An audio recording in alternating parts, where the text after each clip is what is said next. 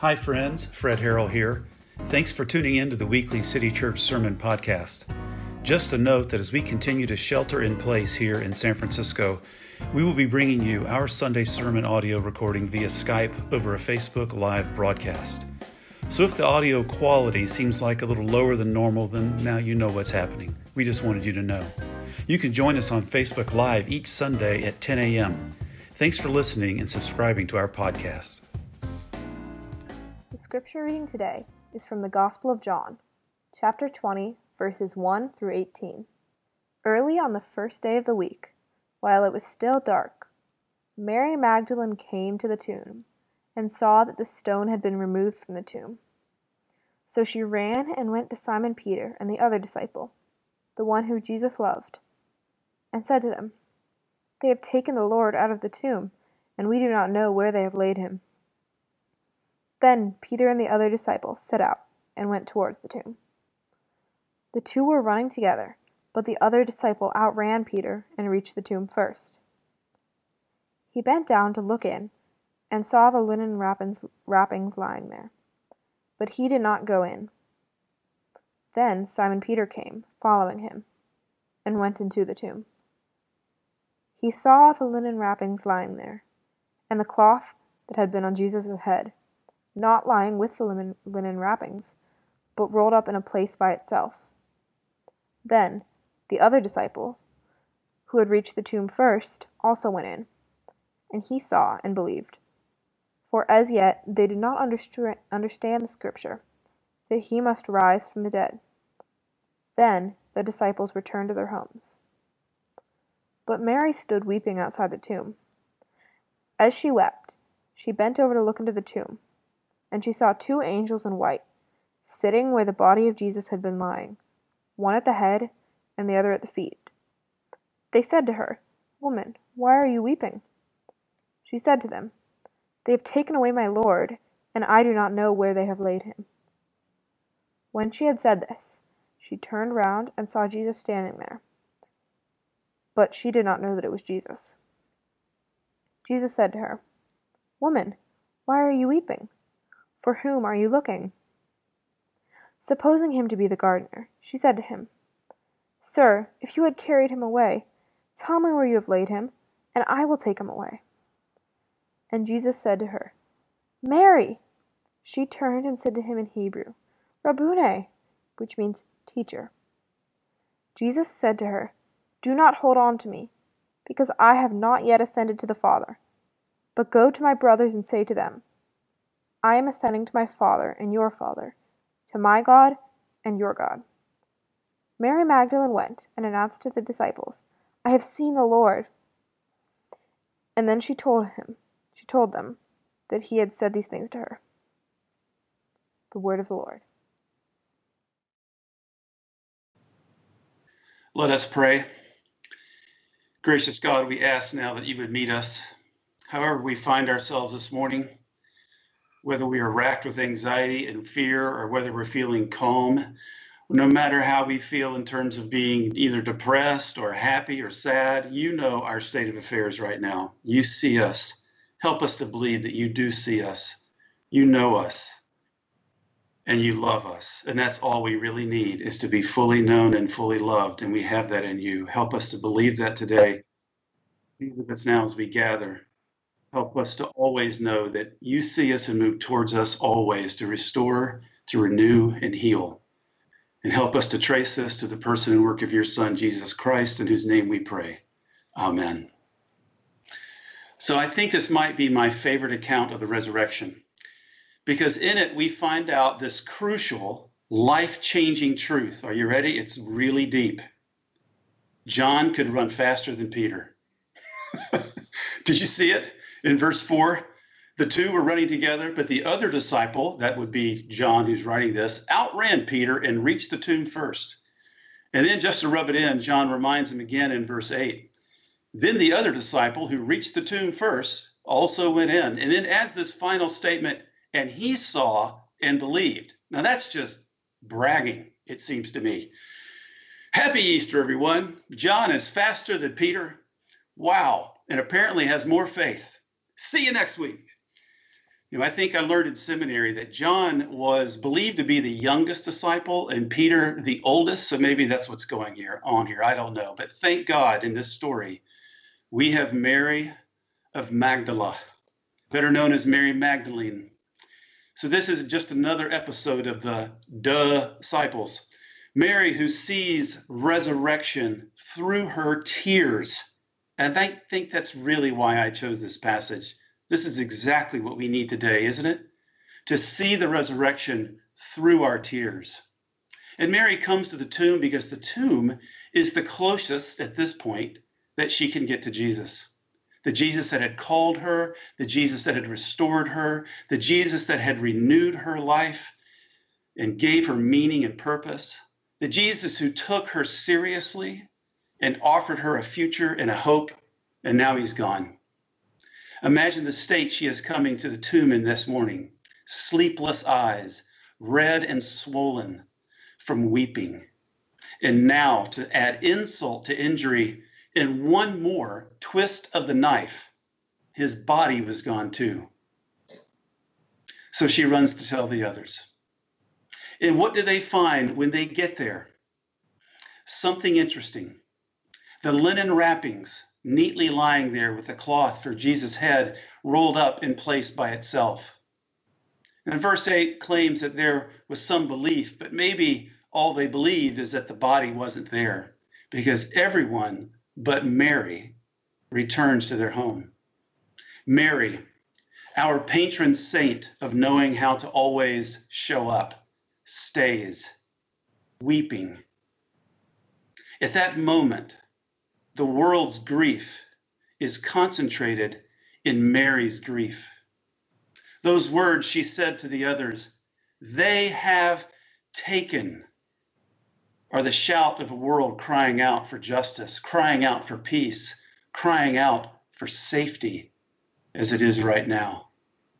They have taken my home, my spouse, my dignity, my dreams, my hopes, my health, my land. They have taken.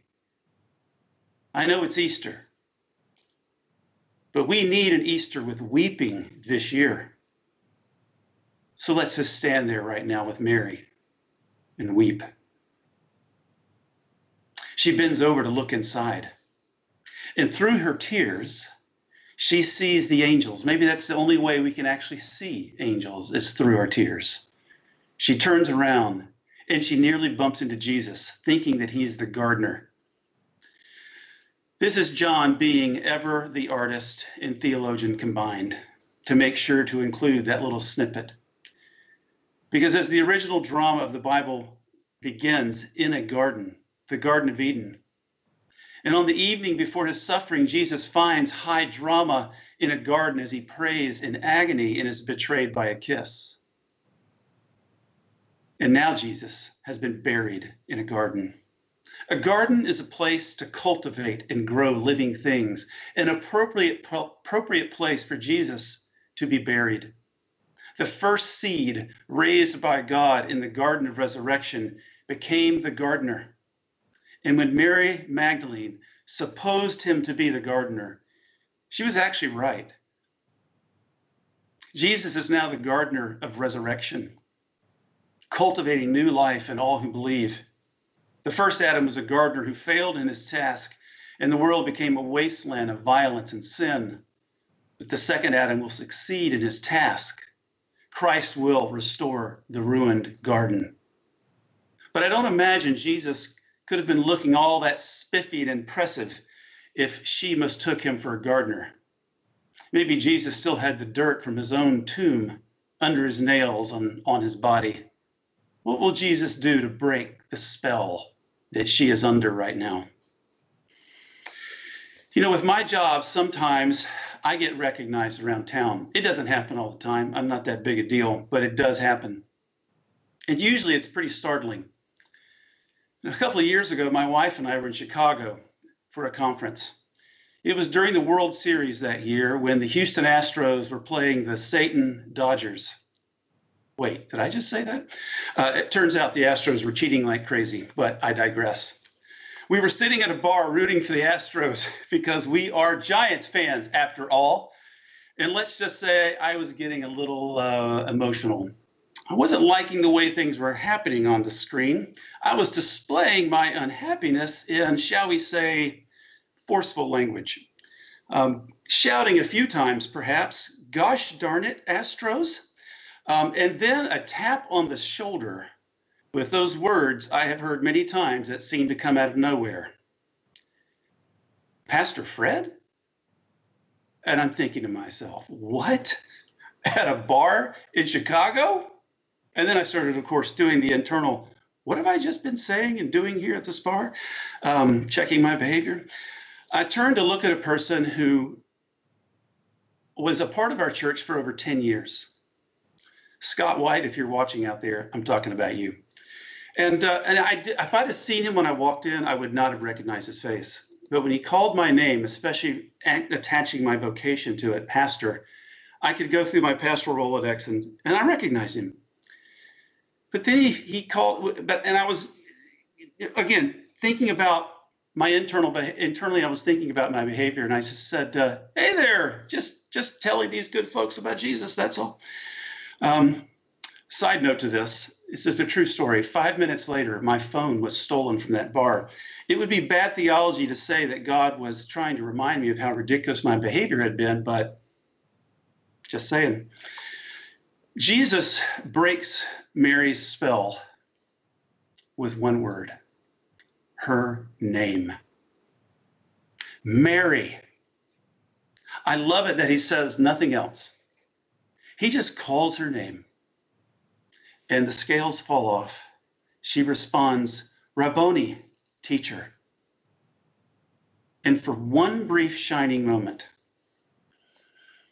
she was the whole church, seeing the whole of the gospel. And in that turning around, we see the whole gospel. Jesus calls us and knows us by name. I like the way that Frederick Bruner put it in his commentary in the Gospel of John. He said, "This is Jesus' shortest sermon in the Gospel of John, and I think his most dramatic, the vocative Miriam, this one word, Mary's own name, spoken by the most significant person she had ever known, changed her whole life history too, moved almost imperceptibly from BC to AD. A second before this turn, there's a woman in the deepest human despair, in the agonizing presence of unconquerable death. A second after the beginning of this turn, there's a woman in the deepest possible human elation, in the presence of the death-conquering central figure of history. She is the first person ever to experience the personal presence of the risen Lord. When she turned to him at this moment, human history took a turn. In 6 short syllables, Miriam and Rabboni.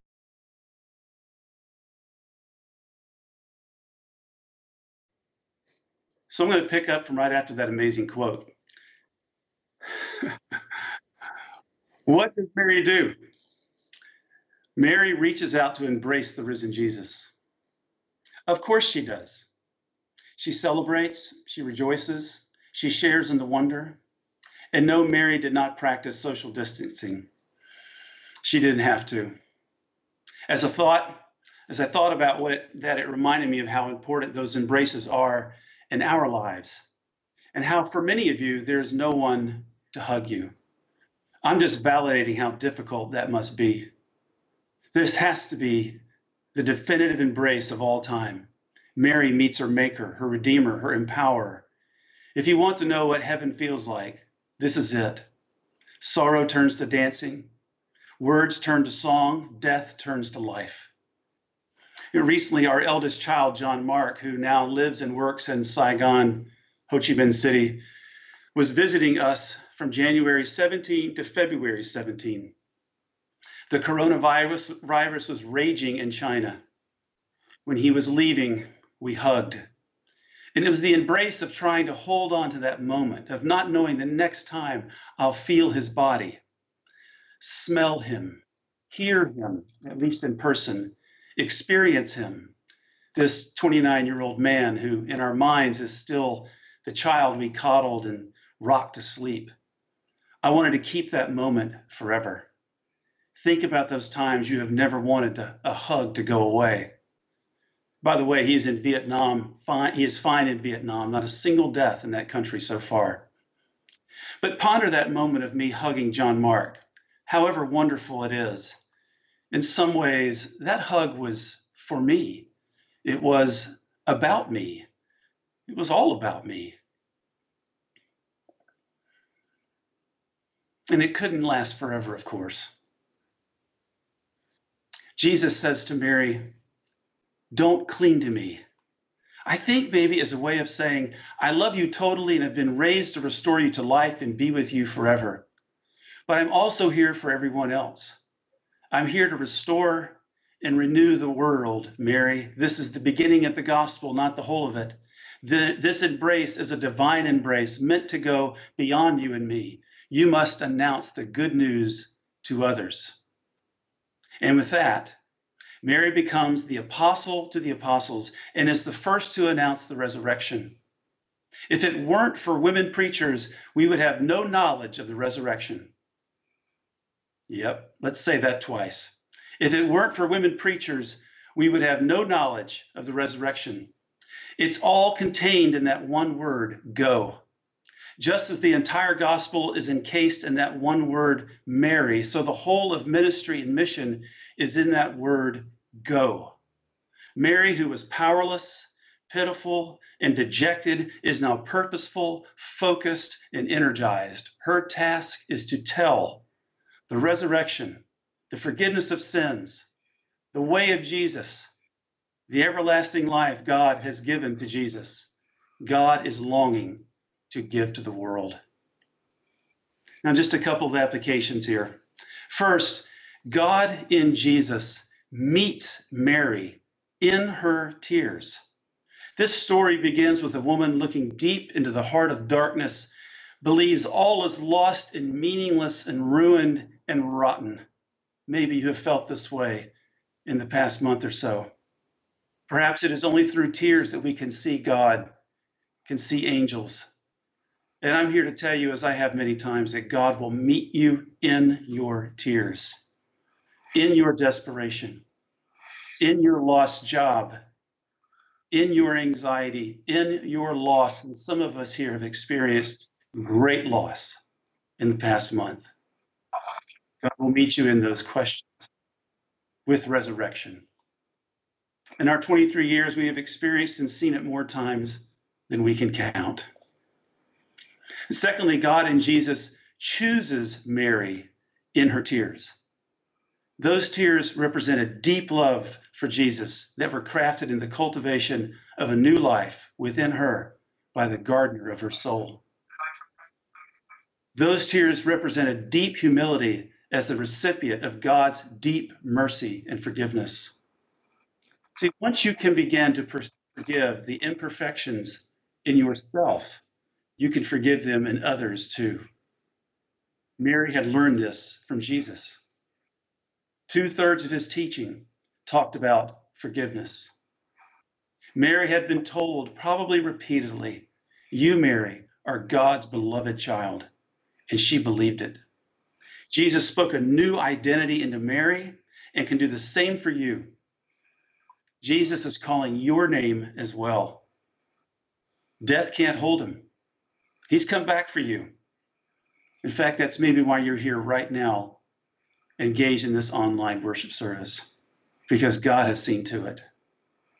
And then thirdly, God in Jesus reveals to Mary and to us what God is really like.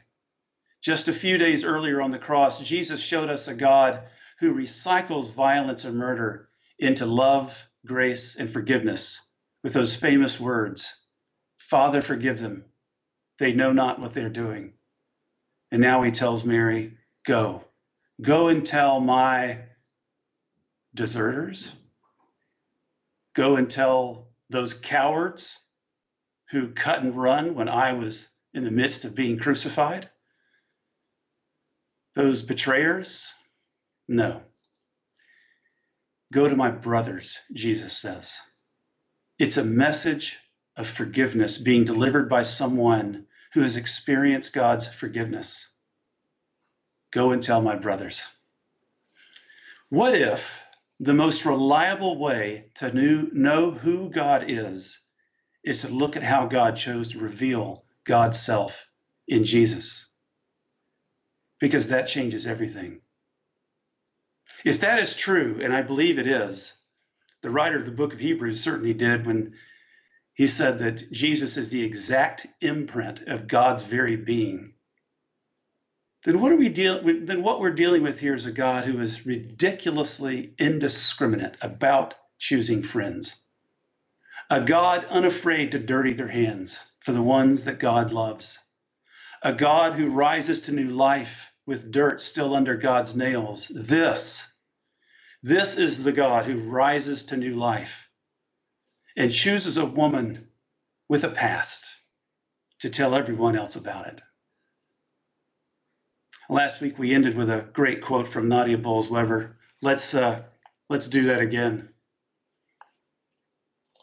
She says there, and I think the quote, I didn't give Jason all the quote, but I'll just read it.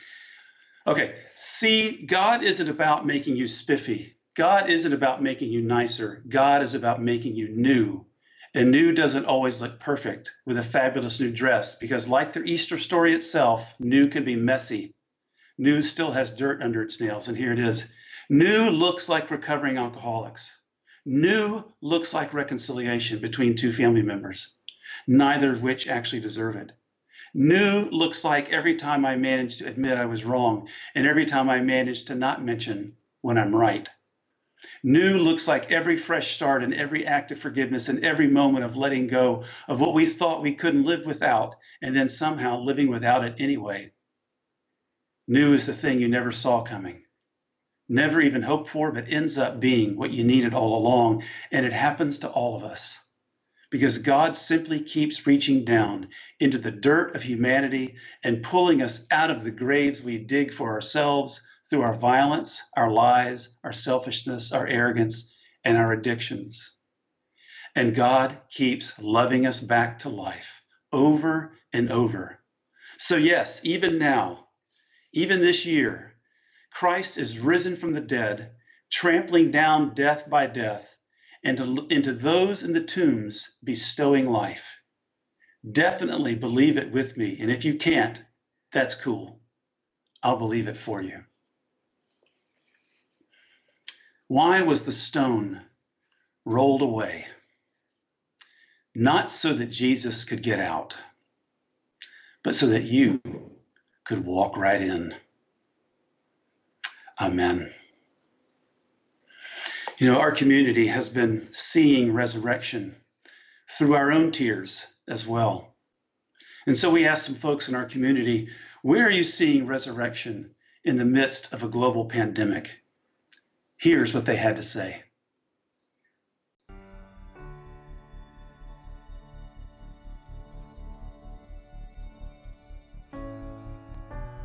So right now I see resurrection in really the simplicity of life. This year the resurrection feels more personal and more ordinary. Where I see resurrection around me right now, all over in nature when I'm out on my walks. Through the ability of technology to make me feel connected to loved ones. I'm grateful to experience resurrection through fellowship with family, friends, the church, and with God. I'm experiencing a surprising resurrection of community in my life. I'm seeing resurrection through my community group. I'm seeing it through the ways that we're able to experience friendship in new ways. I'm learning a lot from my kids. My kids wake up every day expecting someone to care for them. And while it is challenging for them, I see that they just know that they're going to be cared for by us. Life right now is distilled into things that really matter. Shelter, food, we have our loved ones. I'm kind of realizing we just don't need that much to survive. Teaching my 92-year-old grandmother how to use an iPad for the first time so that she can see other family members' faces, or having more meaningful conversations with some members of my CG than I've ever been able to have in person.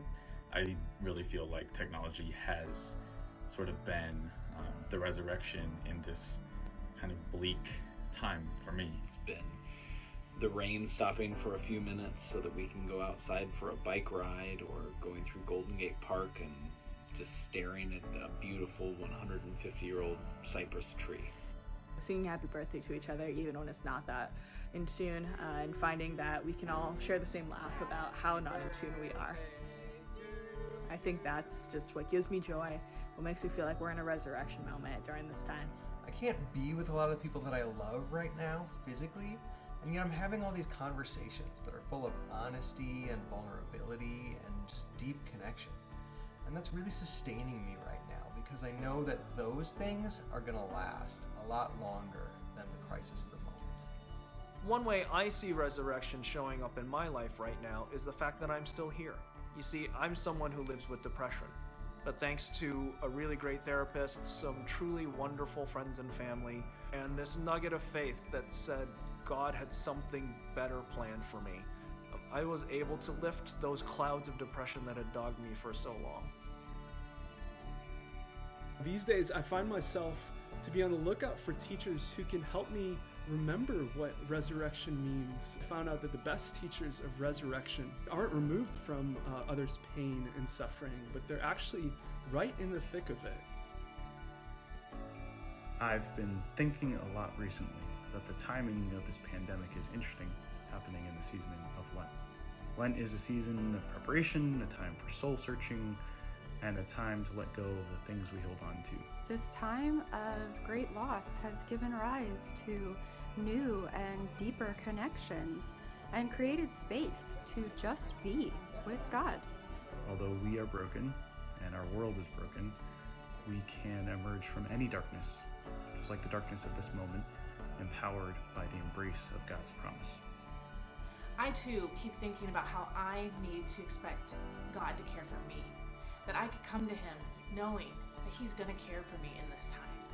Today, I rest in the assurance that I need never be alone. We can continue to find new life and new ways to laugh with each other, new ways to find joy, and knowing that we're going to get out of this moment at some point, seeing that we're going to find community together, and it's going to look different, but it's going to be awesome. Life can spring out of hopelessness and death. The life that began with Jesus so many years ago didn't just happen, but actually still happens today. I need resurrection day in and day out. And this Easter, I'm so thankful that that resurrection is available to me and to you and to all of us. So where am I seeing resurrection in the midst of this moment? I'm seeing it in the opportunity to slow down, to stop running, to put aside our brokenness and just allow ourselves to be caught in the grace of God's love.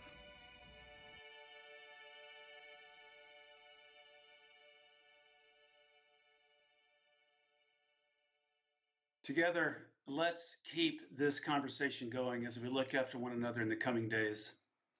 Join us online for all we're offering. Make a Zoom appointment with a pastor if you need be. We'd love to meet with you. Share with your group what stories are coming up for you. And of course, you can always share in the chat right now.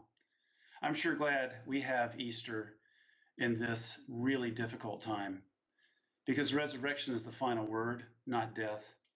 I love the way our community has been clinging tightly to one another to help each other believe and live this out. City Church has always been an Easter community, never more so than right now.